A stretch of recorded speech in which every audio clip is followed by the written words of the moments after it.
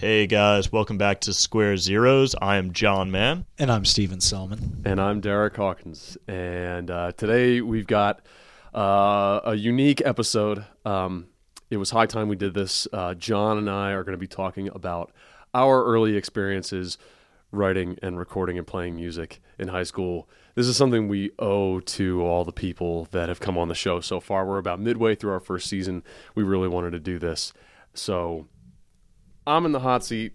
John's going to be in the hot seat. Steven is a really good pal of ours. You might remember him from the inaugural episode of Square Zeros. He's a multi-instrumentalist, and we've got him on because he's our friend and confidant, and he's going to be keeping us honest while we ask each other about our early experiences in music. I'm sort of surprised this wasn't somehow written into his contract, like him being sort of the first victim of our sort of webcast here. That he wasn't like, someday I have to get you jerks back for this. I mean, if you remember, and I don't know, how closely everybody's listened to that, but that's got a lot of listens. We were a little rough on Steven in that episode. We cracked wise a little bit because he can take it.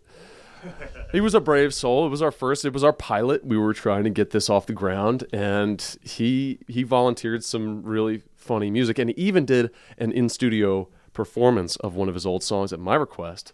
So, I mean, here we are, like 8 weeks later, and the chickens are coming home to roost. Are they ever? No, you all were pretty kind to me. I think I got off fairly easy. You may not be so lucky today. Fire away, man. Here I am. You're in the chair. You're in the chair. So, Mr. Hawkins, you had a band, and in the interest of full disclosure, I was quite a fan of this band in high school, and you helped us out a lot, man. This is the band. This is the band that introduced me to punk rock. It was a world that I did not understand at all at the time. So, Derek, tell us a little bit about your primary musical endeavor at West Potomac High School. Oh, man. So I guess it was sometime I was 15 or so, and a long-time buddy of mine, Daryl McDaniel, and I decided it was just time. It was time to start a band. We'd been playing guitar together. We grew up together. We listened to the same music.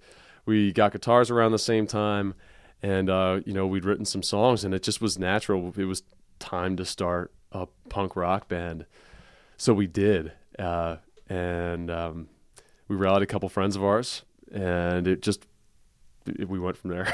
I'm surprised at how self-conscious I am. Actually, I didn't expect to be this guarded, but I already feel it. also, let's back up for a second. I've heard about this band before too. His name's Daryl McDaniel. Was this Run DMC? Daryl McDaniel. He gets it all the time. He gets it all the time. Don't push his buttons. Or he got it all the time. I don't know if he still gets it. Little hidden secret we've been keeping from you the whole time is that Derek is actually Rev Run, and I am actually Jam Master Jay. I did not die. I'm still here. No, it started as me and Daryl, and we had some idea of being something between like the Ramones and Operation Ivy and something else. And we were originally called the Absolutes when it was just me and him, and we made some bedroom recordings. And then we were called the Apparatus. And then when our fellow members joined, we named them ourselves after a Good Riddance song called Steps. And the band's name was One Step Forward, which was super posy because we were all from D.C. and everything had to be earnest, and we were straight edge, and everything mattered. That was One Step Forward. Everything mattered. Such an earnest, innocent, bright-eyed band. We were. That stole my fucking drummer. Meehan was the best drummer around. He still is. Meehan still is the best drummer. It still rips. I mean, like, we would play shows with bands that were way better, way more established than us. I remember we played with Hope Conspiracy once, and I remember the drummer of Hope Conspiracy just being in awe of 16-year-old Matt Meehan's chops. Guy was a monster. Same thing when we played with the Flatliners, and it was the exact same thing. Like, everybody knew Meehan was the talent. Damn right. So anyway. Okay, so Derek, let's not waste any time. You got a song for us? I do have a song for us. This was from So we recorded an EP, as punk bands do. It was called Do It For The Kids. Man, I guess I was 15 or 16. And we recorded 6 songs on my Tascam 4-track in Meehan's basement. We kind of made a triangle out of the 2 guitar amps and the bass amp and hung a mic in that. And then we took the other mic and hung it above the drums. And then Daryl and I dubbed the vocals later. This is, I'm the first vocal, Daryl's the second vocal, and there's this call and response throughout the whole song.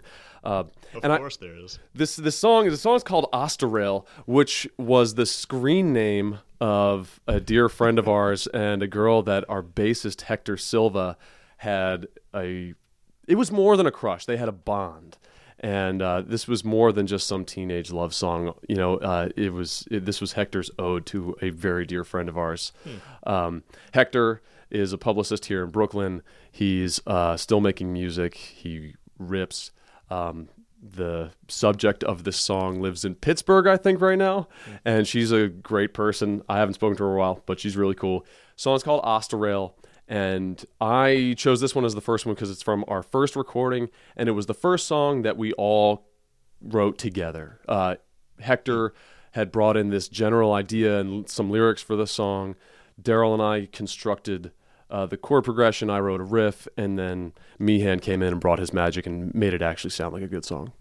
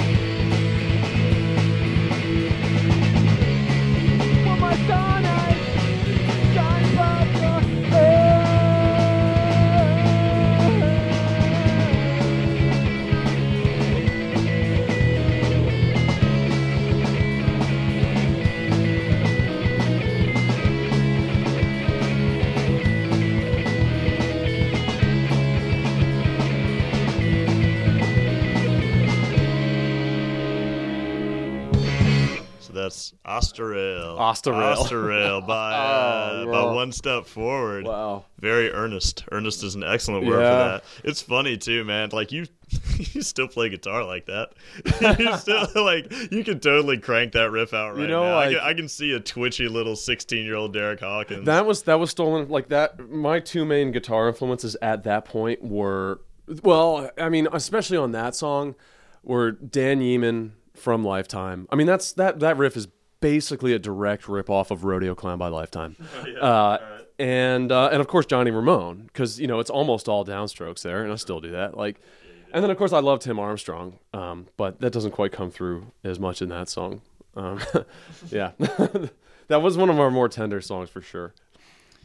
Yeah, Derek. So will my sunlight reach your side of Earth? Will my sunlight reach your side? Would my star nights shine above your earth? Oh. Star night, and that's the second part. Would my sunlight reach your side of Earth? Would my star nights shine above your earth? And you know what I recalled when we were listening to it, there was that song was actually about Osterrail, the girl Osterrail, leaving for college. One more summer we have left to make up for lost times. Tragic. Yes, because she was a couple sad. years older, yeah. Or maybe 1 year older, I don't know. I think we all had one of those. Call me.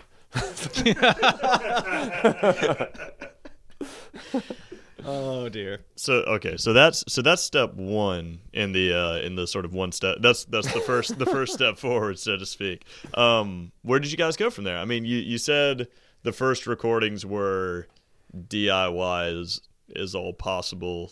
As they should be, yeah. Doing it yourself, 2 mics. It's amazing how the bass comes through on that song, considering it was just at the middle, the center of a triangle of 3 amps. And I think at that point, I can't remember whether Hector was playing out of this little I don't know, Gorilla bass amp, 60 watt or something like that he got, or if that was actually, that might have been through a guitar amp. Wow. Okay. Yeah. But then especially so. Where did you guys go from there? I mean, I clearly, you've told me that you were in the band for a number of years. Almost all of high school. Okay. That way, I mean, that was it. That we were dead serious about that thing, right? And we had a blast doing it.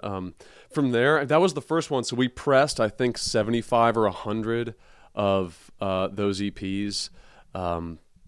It was just printed out on 8x10 paper, cut up. We had a CD burning party. We packed them in little little whatever they call it, polyvinyl bags or something like that.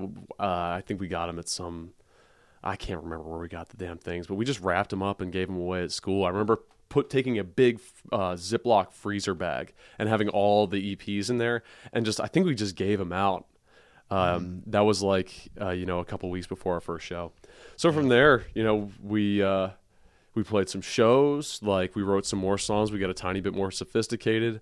We recorded. We played in a Battle of the Bands, the same Battle of the Bands that one of our former guests on Square Zeros, Ryan McLaughlin, played in from Type Fighter. The Nation.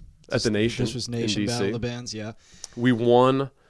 We sold enough tickets to win free studio time at Q Studios. It's 100 tickets, right? Yes, we sold 100 tickets. Yeah. Of course, everybody's moms bought 10. So yeah, we sold we probably legitimately sold 30 or so. But we played Nation, and then we recorded at Q Studios with Keith Morris, I think his name was. We called him Keith Smokes Merritts because he had a pack of Merritts in his breast pocket. Keith Morris from Black Flag?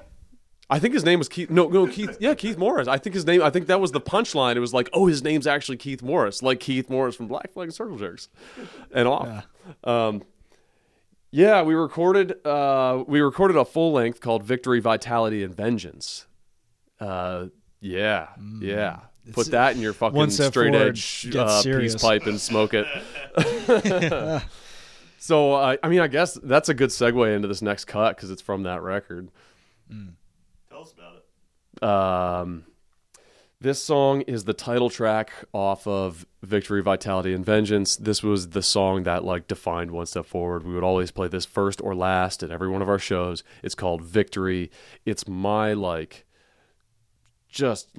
over the top, like earnest, reaching for some sort of like unity in our little like weird teenage suburban DC scene. Like I really, really thought I was like I could be the next like Ian MacKaye and like bring everybody together with this song.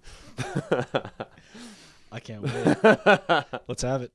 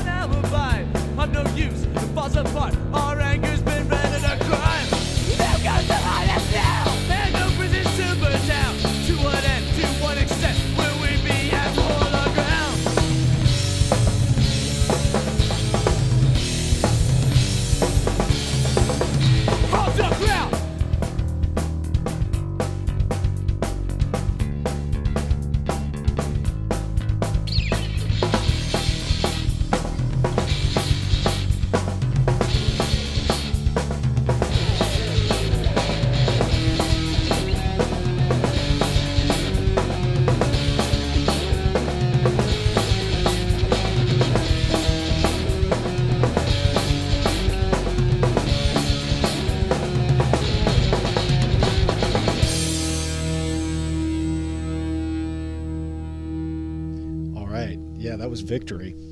Wasn't it ever? So you mentioned kind of picturing yourself as the next great suburban unifier. Is that that's English? Definitely one. I had no rock and roll ambitions. All I wanted were for like people to unite around the music, man.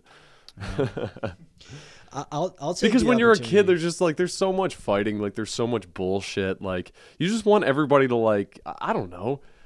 You want everybody to kind of think like you. You're righteous when you're young, you know. Mm-hmm. You want everybody. You want like kind of unity of thought and unity of spirit or whatever. Unity like of goals or something like that. And I looked around when I was a kid very righteously, and just saw like people doing frivolous shit and not caring about real stuff.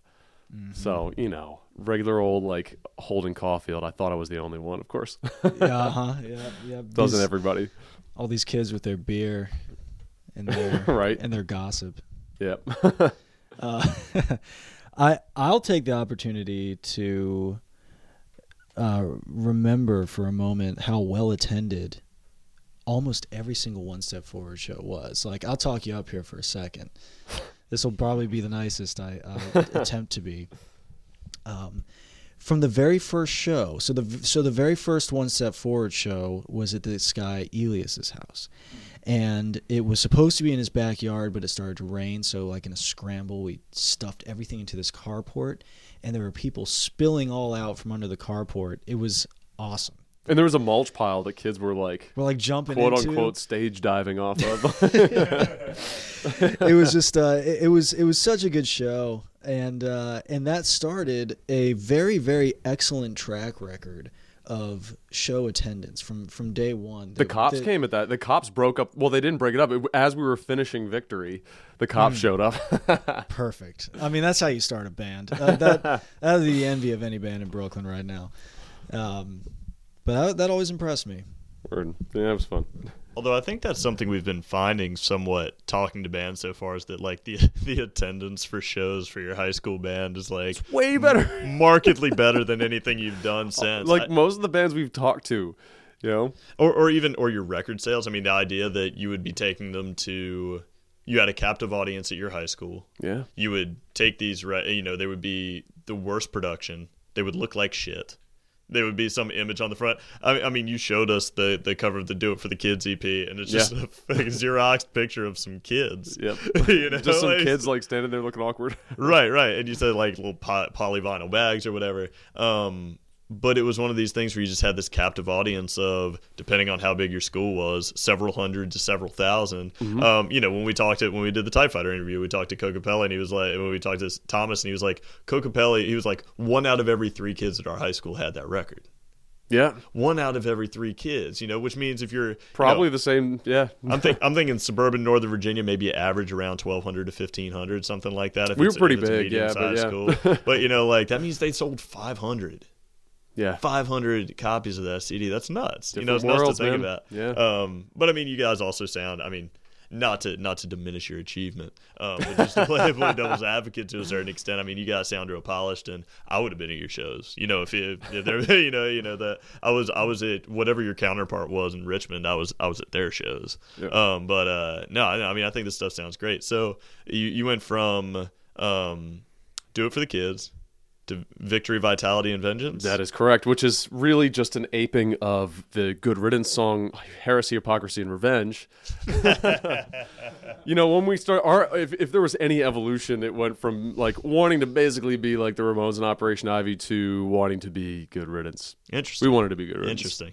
There wasn't really any aims beyond that, to be honest. Broad jump. Good Riddance and Minor Threat were all I really cared about. There you go. All right. And then, Lifetime. Maybe a little rancid at the beginning.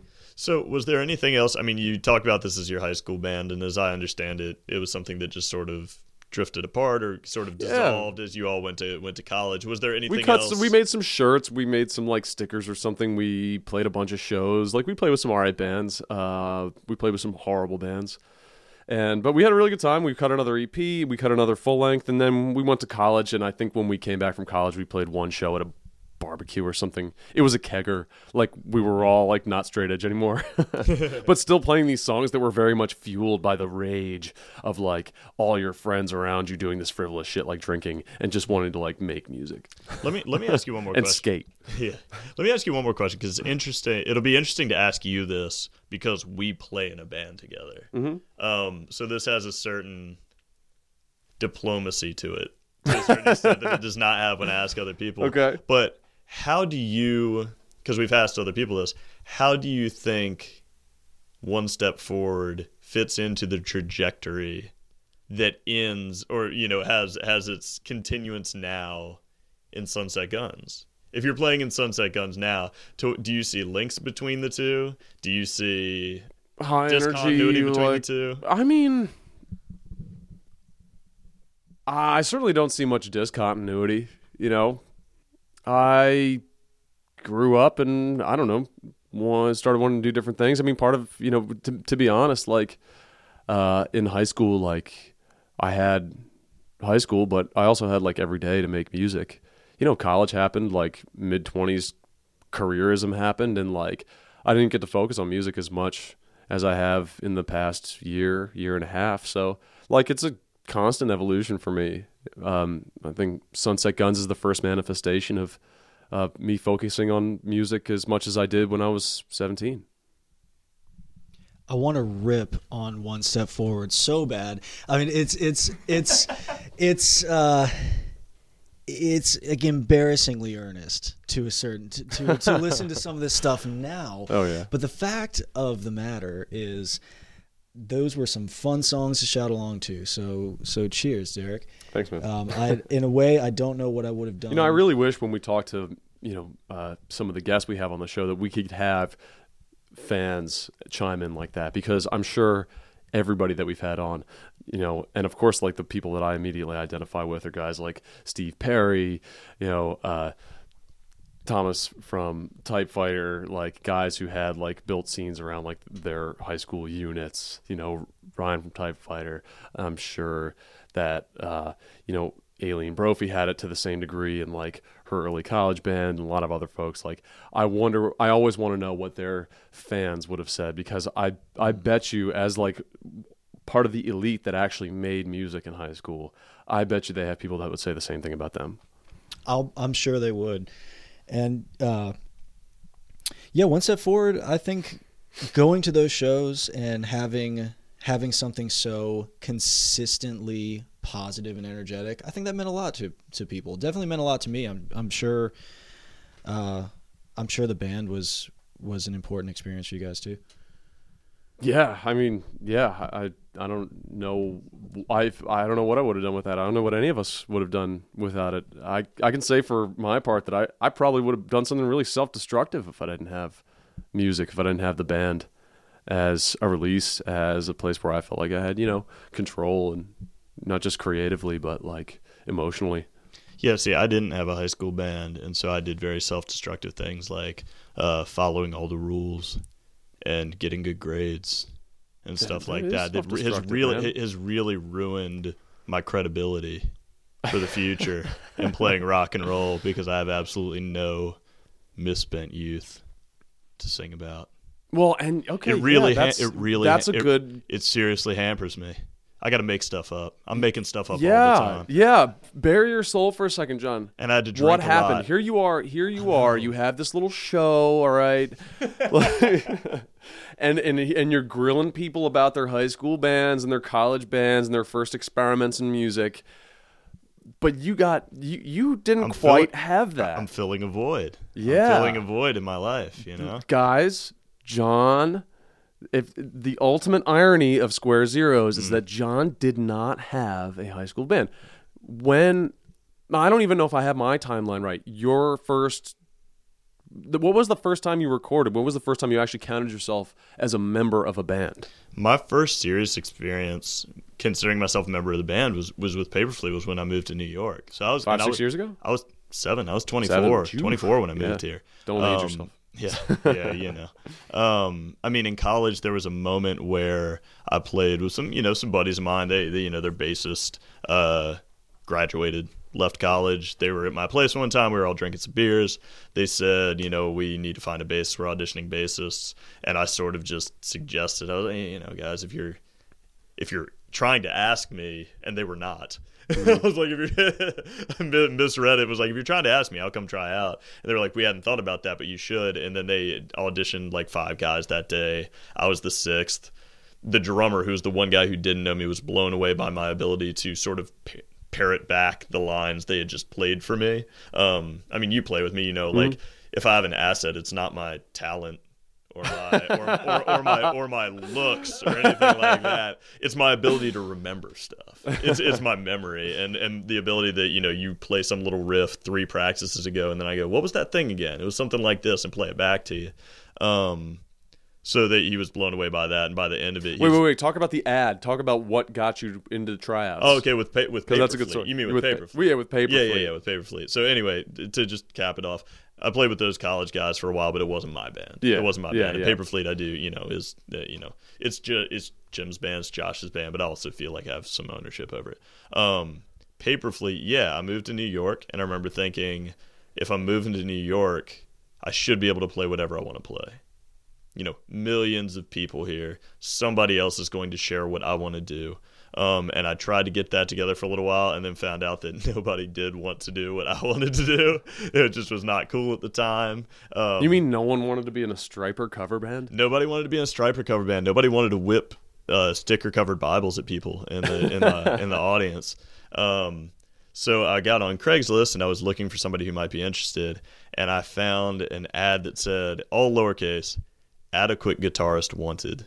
Adequate guitarist wanted. And I was like, click. Just immediately like, these have to be my guys. And I got on there and I listened. It's actually a funny story too. I got on their MySpace for Paperfleet, and I was like, I'll check out the songs and see if I like it. And I checked it out, and the song that I fell for was a cover they did of Cease to Exist, which is a Charles Manson song that the Beach Boys famously covered. And they did this sort of hybridized, part Manson, part Beach Boys, all like Lemonheads style, kind of songwriting, cover of it. And I can remember sitting on my bed listening to it and being like, Meredith, what do you think of this band? And we're just jigging, like just dancing on the band, listening to this catchy little jangle pop song that these guys had done.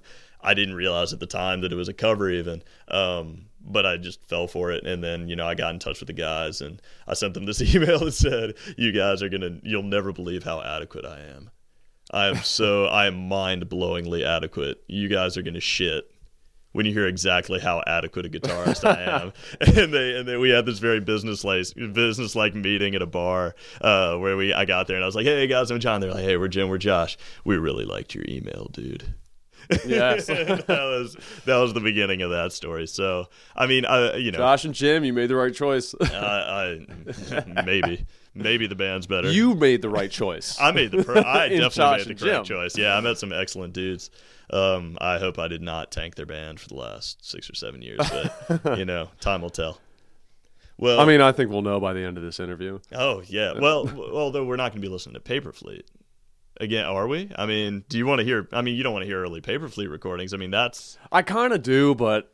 Well, the thing is, early Paper Fleet's still, it's still Paper Fleet. Yeah, and they existed for several years before me. So early Paper Fleet is not John Mann era Paper Fleet. What are we gonna do about that, man? What are we gonna do? I mean, we can still talk about high school. We can talk about what I was playing in high school because I started playing when I was 14. Okay, so I guess before we move too far, because we've kind of covered this moment of me being in Paper Fleet, I should pump the brakes and go back and talk about, if we're talking about origin stories, if we're talking about early on. It's only fair. Yeah. My high school playing music story is fairly, again, it's really boring. I was a boring kind of, bright kid who got all his homework done at school and had nothing to do when I came home. And I had this, what I now am extremely pleased with, this kind of idea when I was 14 that I was like, I could get really good at something. Like I got like 6 hours a day and I'm just doing nothing. Like I wasn't like doing drugs or anything. I guess that's what people do if they're a teenager and they have access to that stuff. But I was like this good kid who wasn't doing stuff. And I had this idea. I was like, well, I'm kind of getting into music. I like what's on the radio and stuff. And I was like, maybe I should grab a guitar. And my parents were blown away because they were like, nobody in our family plays music. Where is this kid getting this? This is totally weird. And they were like reluctant to buy me one because they were like, we don't want you to just like give up on it. And I was like, well, when have I given up on shit? Like, come on, be cool. So I talked them into buying me this guitar. And then it was just playing, Richmond rock radio of the late 90s, so I'm listening to like post-grunge stuff. I've told Derek before, and he lost it, of course. The first song that I remember learning to play on guitar was the acoustic version of Alice in Chains' Heaven Beside You from their Unplugged album. Really? Yeah. That little that little like droning note, just like, I mean, I still love droning notes, so I still love that shit. But like it was weird sounding. I didn't know how the guitarist did that because I didn't understand music. So I mean, it was that kind of stuff that I really cut my teeth on earliest, Yeah, here's my question. Because you seem like a very deliberate guy. Like I've played music with you a few times, like gotten to, like see you in the studio and you mentioned your strength being your memory. And what do you remember about first learning to play the guitar? Like what do you remember about, cuz I actually, somebody asked me this recently and I have very little memory of learning to play the guitar. Like I have like almost like a black hole in my mind. Like it's weird, but there's this period where I can remember struggling to do a couple of things, but I don't know. Like what you seem like someone who might actually have it cataloged very well. This is just a guess. Yeah, no, I actually remember a good deal of it. So what I always kind of, when people ask, what I tend to tell them is that I played for like the first 6 months. There was this huge acclimation because, again, like I said, bored kid. I would play 5 or 6 hours a day. I didn't really have anything else going on. I didn't have anything high school. I mean, high school, if you're, if you've got your head on straight, then you have a lot of time on your hands. It's not that hard. High school was not a difficult experience for me. I remember all these kids being like, I can't wait to get to college. And I was like, this is great. Like, if you guys don't appreciate this, like, I feel like I do nothing. I hang out. This is great. Like, yes, college will be better, but it's a finite amount of time, and so is this. Let's not rush shit. You know, like, I'm happy to be in high school until it ends. But I just played a whole lot. I mean, I remember.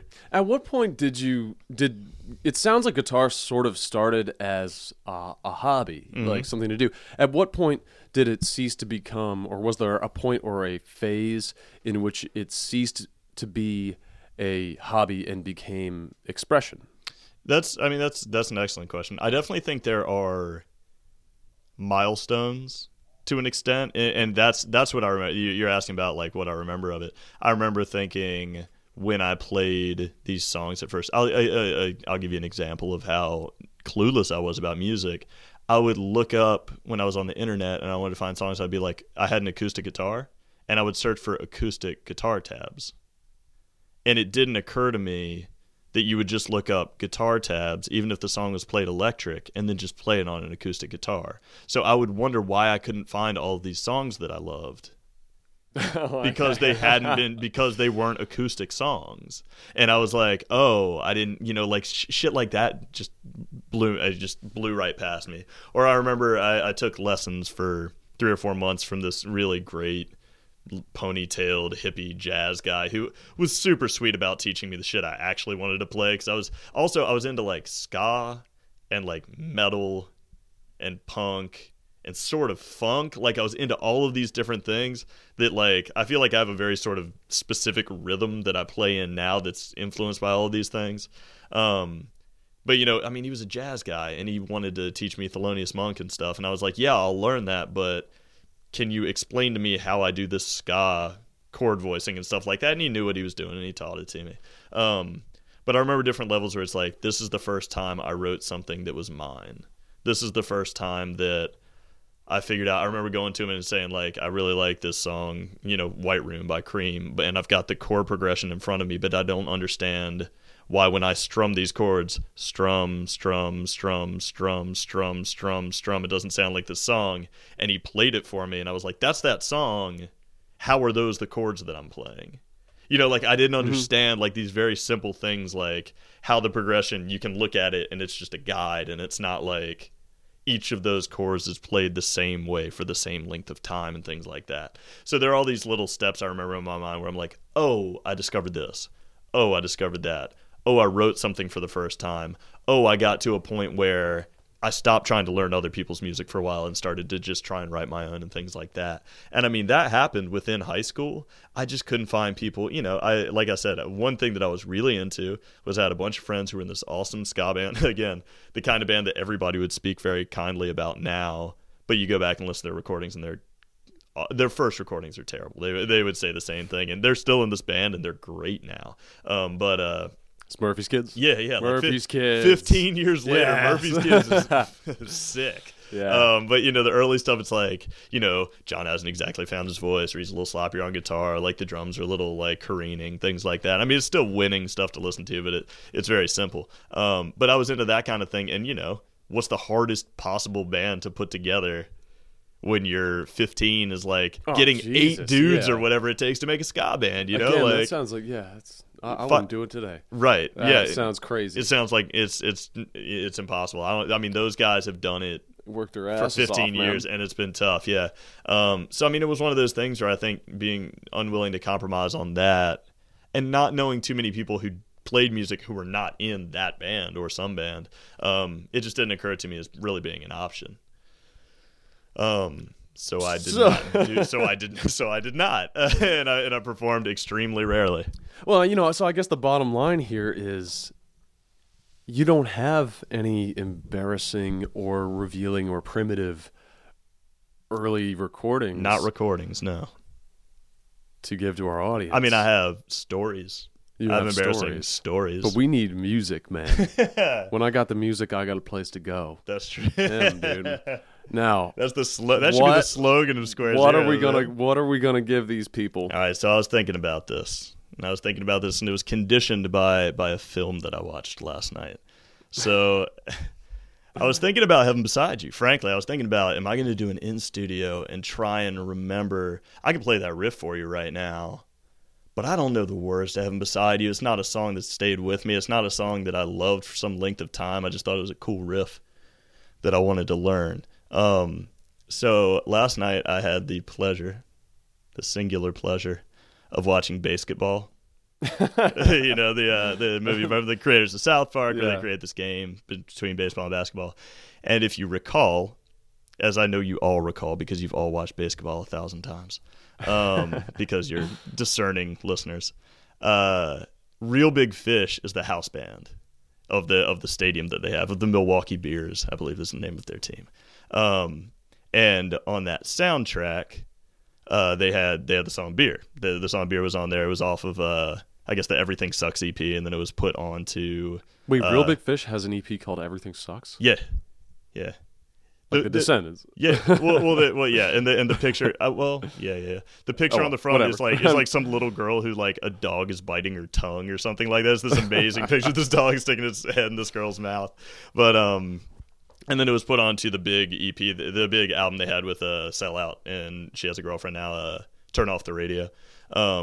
But so this song is actually the first song I ever performed in front of a crowd.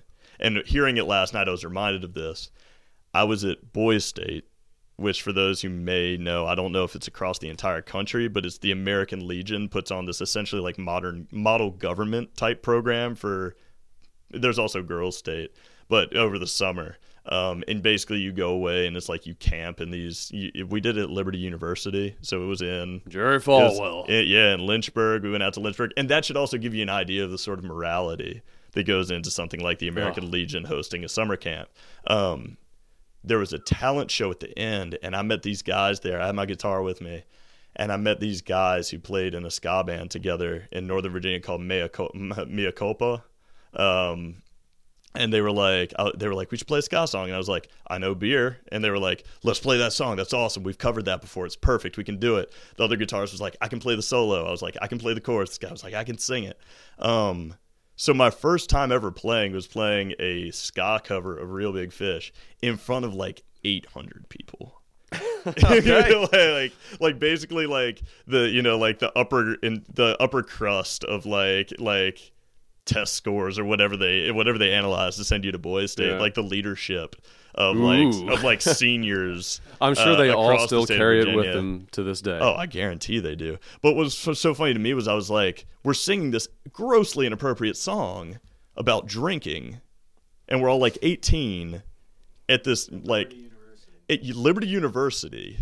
You know, like a Christian school. Hey, like at least you were cool enough to sing about beer at 18. I would have been like, that guy's an asshole. And and I didn't drink. You know, I didn't drink it. You know, I didn't drink at that point. Yeah. So it was kind of preposterous too. But these old dudes, these old Legionnaires, ate it up. And they loved it. And they thought, I mean, and I went with listening to it last night and thinking about it. I was like, you know, it's a great little pop song, a great little drinking song. It's not that bad. It's not, I mean, it's a little over the top as all of their songs are. But, you know, I mean, the song's well enough written. It's catchy little, it's essentially a punk song, you know, a little ska punk song. Yeah. So I was thinking what I could do, if you are interested, is I could try and recreate that performance. I mean, I'm ready. I remember that song. The question is, are you did it for 800 of the goodiest kids in Virginia, Richmond, wherever the fuck. Are you ready to do it for the entire internet? I am. I think I am. Okay. I think I remember the words. I know I remember those solos. I haven't probably played it. God. It's been years. But it's the kind of thing that, I mean, I loved that shit so much when I was a kid. It probably has not left me. All right. You got one shot. All right. Make it count. All right. So I'm gonna okay, guys. So everybody, Square Zero's exclusive. I'm going to plug in, I guess, some sort of mic. And I'm going to play Beer by Real Big Fish for you guys. You're a brave soul. I'm going to take you back over a decade to my first performance. John Mann, everybody.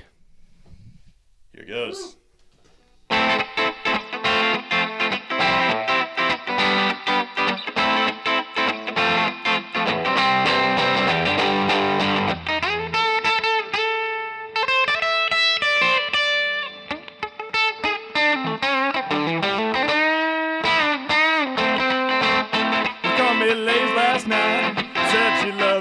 so.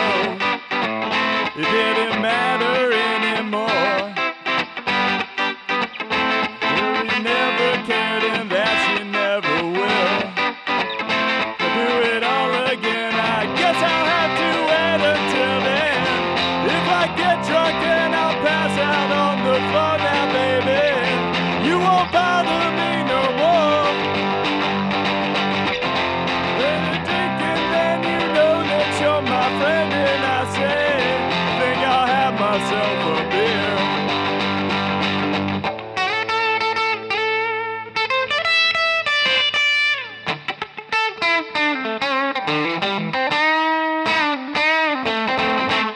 She called me late last night, said she loved me so, but I guess she changed her mind. I guess I should have known it wouldn't be alright, but I can't live without her, so I won't even try. If I get drunk, well, I'll pass out on the floor now, baby. You won't bother me no more. And if you're drinking, well, you know that you're my friend, and I say, think I'll have myself a beer.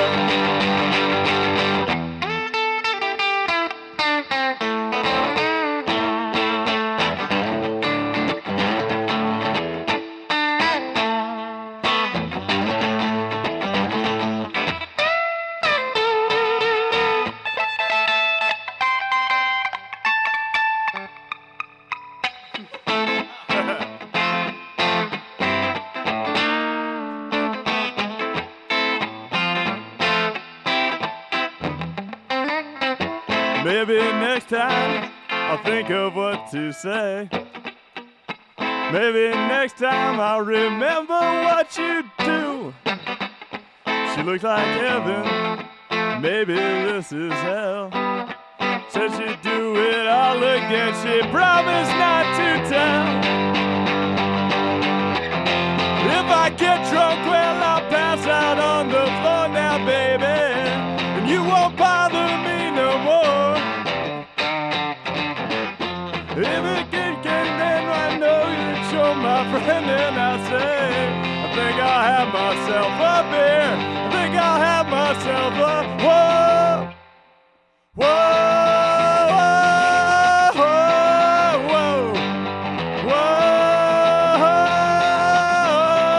whoa, whoa, whoa, yeah, yeah, yeah.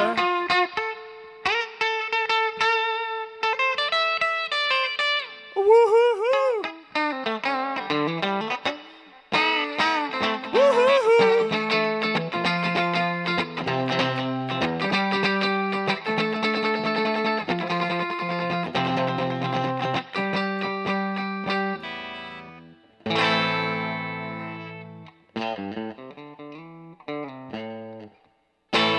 The bass does something like that at the end. Thank you, John. Yeah, no, that was fun. Thanks for making me do that. I'm sure it was every bit as good as it was when you played it however many years ago, 15 years ago.